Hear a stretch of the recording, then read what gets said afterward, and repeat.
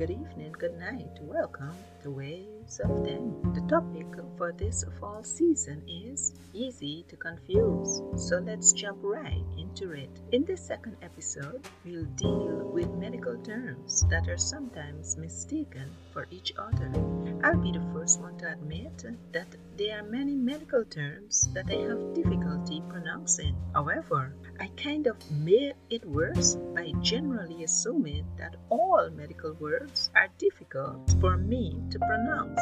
I'll admit that on more than one occasion, I found myself about to glance over a word when I realized, hey, I can pronounce that word, and so I do. However, when it comes to the meaning of some medical terms, they are not always what I think they mean. Well, here we go with 10 groups of medical terms that can be easy to confuse. Acne vulgaris and acne rosacea. Acne vulgaris is commonly known as acne, while acne rosacea as rosacea.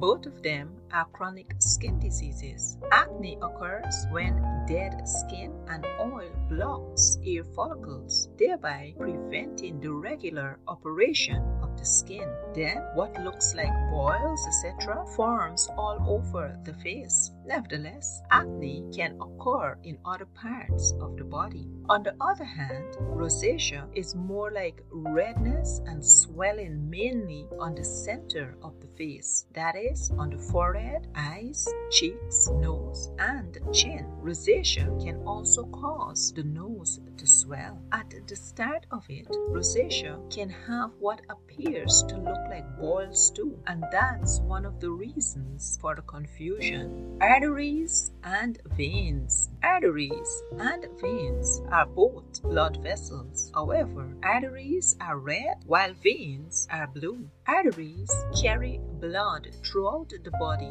but not to the heart, and the blood pressure pumping here is powerful. Its blood also has a high level of oxygen. On the other hand, veins push blood to the heart, and the blood pressure here is lower than that of the arteries. It also has a low level of oxygen in its blood. Whenever you get a chance, do a quick search on arteries and veins, and like me, I think you will walk away thinking the human body is fascinating. Wow. Dementia and Alzheimer's disease. Dementia is a general term for when someone is notably losing their memory and their daily routine becomes too much for them to handle on their own. Alzheimer's disease is a form of dementia and can be said to be a brain-eating disease. Presently, there is no known cure for it and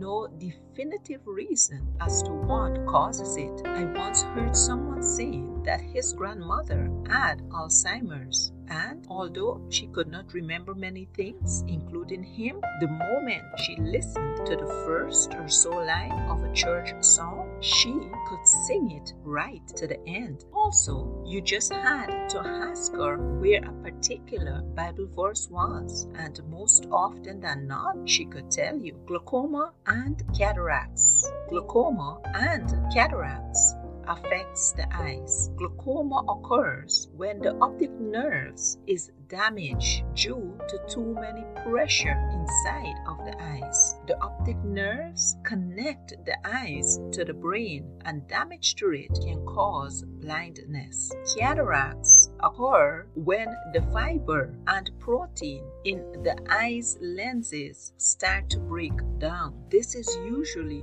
due to old age or an injury to the eyes. Then the lenses becomes cloudy and thereby impairing a person's vision. Hermaphrodite and androgen insensitivity syndrome. Hermaphrodite is said to be a plant or animal having both female and male physical reproductive organs, while androgen insensitivity syndrome is a genetic disorder in that someone is physically female while genetically male. hypertension and hypotension. Hypertension is when the blood pressure is high. Too much blood is going into the arteries. Hypotension is when the blood pressure is low and hardly flows to the arteries, brain, and organs. Osteoarthritis and rheumatoid arthritis. Osteoarthritis is commonly known as wear and tear arthritis. It occurs when the cartilages between the joints wear away over time. Therefore, with no cushion between the joints, they can result in a lot of pain for the patient. Rheumatoid arthritis occurs when the immune system attacks the body joints. For some reason, the immune system attacks the healthy tissues in the body and cause inflammation in the joints. So, osteoarthritis is the wearing down of the physical joints, while rheumatoid arthritis is the immune system attacking healthy tissues. Podiatrist and orthopedist.